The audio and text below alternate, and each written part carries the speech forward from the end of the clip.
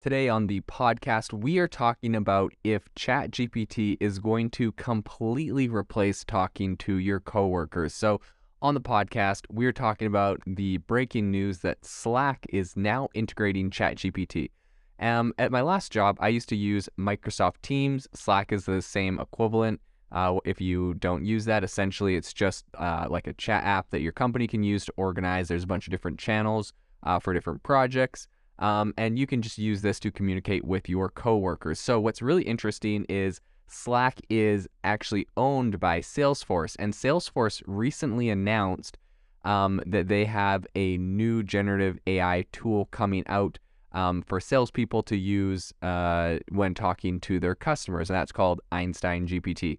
So it's pretty interesting. They're going to be integrating so technically Salesforce owns Slack, and Slack is integrating ChatGPT and not, Salesforce's GPT Einstein. And another interesting thing I found about this is the fact that GPT Einstein is a merge of OpenAI and Salesforce's, they're both of their AI technologies merged together. So ChatGPT and OpenAI, they have, they really want to encourage different people using their platform, obviously, because they can make money off of the usage. And so they have different ways to fine-tune models, generate models, train models on your own data, and fine-tune kind of their own technology with yours. They're pretty open about this.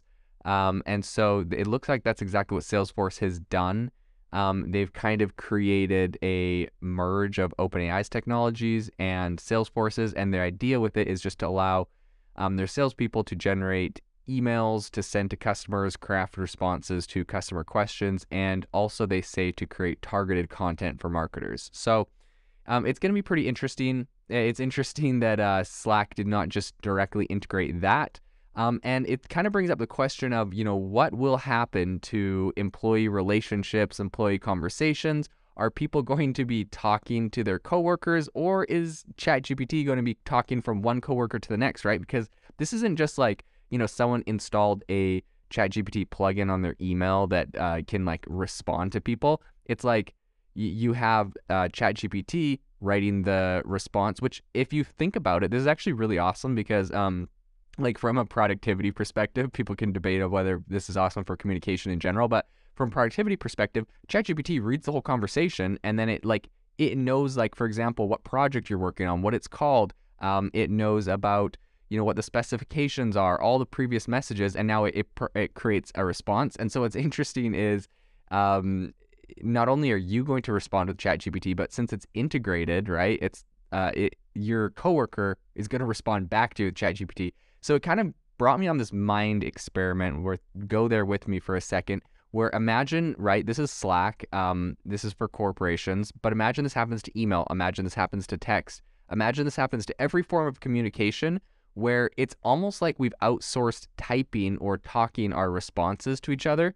It's a new, faster way to communicate where instead of typing or thinking out a thought, you just click go and something generates the general idea of what you want. It's like a faster, more efficient version. Now, of course, there is some massive red flags. There's going to be a lot of controversy around this, especially when people are talking about censorship or propaganda or all sorts of different concerns people might have about this technology and if that's going to be integrated into everything.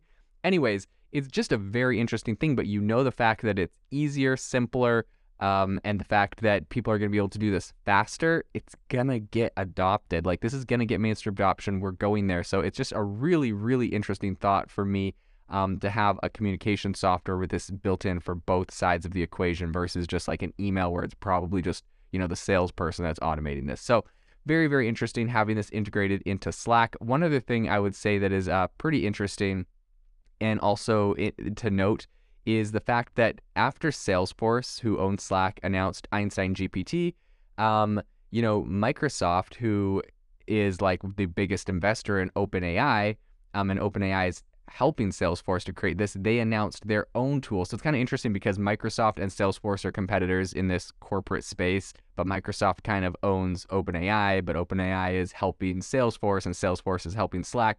So and then, OpenAI is directly helping Slack as well with just ChatGPT. So it's super, super interesting. In any case, obviously Microsoft didn't want to get left behind when Salesforce made their big announcement.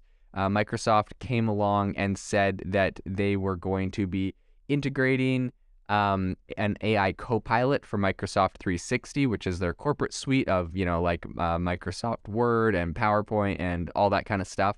And it is pretty similar to what Salesforce is doing with Einstein GPT. It can write and customize emails or messages to customers, as well as creating marketing content.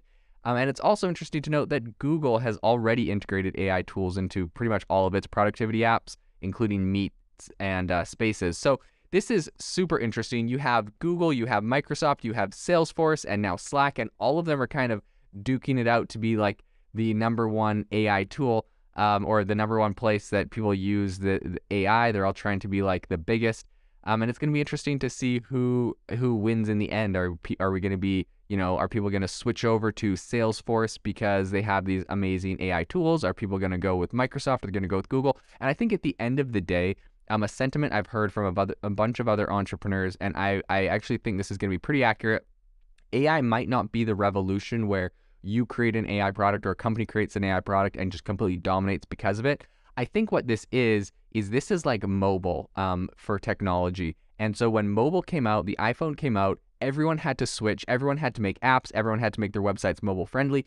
And those who did not adapt fast enough were left behind and ultimately died. I think it's going to be the exact same thing with AI. It's not like AI is going to completely, some companies will be completely built off AI, don't get me wrong. Some things are going to be completely revolutionized off AI, don't get me wrong.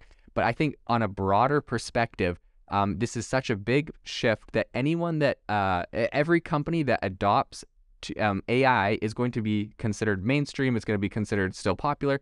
And the companies that don't adopt quick enough and they don't pivot quick enough and they don't integrate the AI tools, they're just going to get beat by a company that did and that is able to offer a superior product. So at the end of the day, I don't think AI necessarily is going to be like, if you have AI, you're going to win. But I think if you don't have AI, you definitely will lose. So thanks so much for joining me on the podcast. I would love to hear what your thoughts are. Make sure to hit me up on Twitter at Jaden_AI. It's linked in the show notes. And I would love to hear what you think. Are people going to be exclusively talking to each other and communicating with ChatGPT like it looks like is about to start happening in the corporate world on Slack? Or do you think there's going to be, people that refuse to use these AI tools to communicate? I'd love to hear what your thoughts are, and it's going to be interesting to continue watching this space.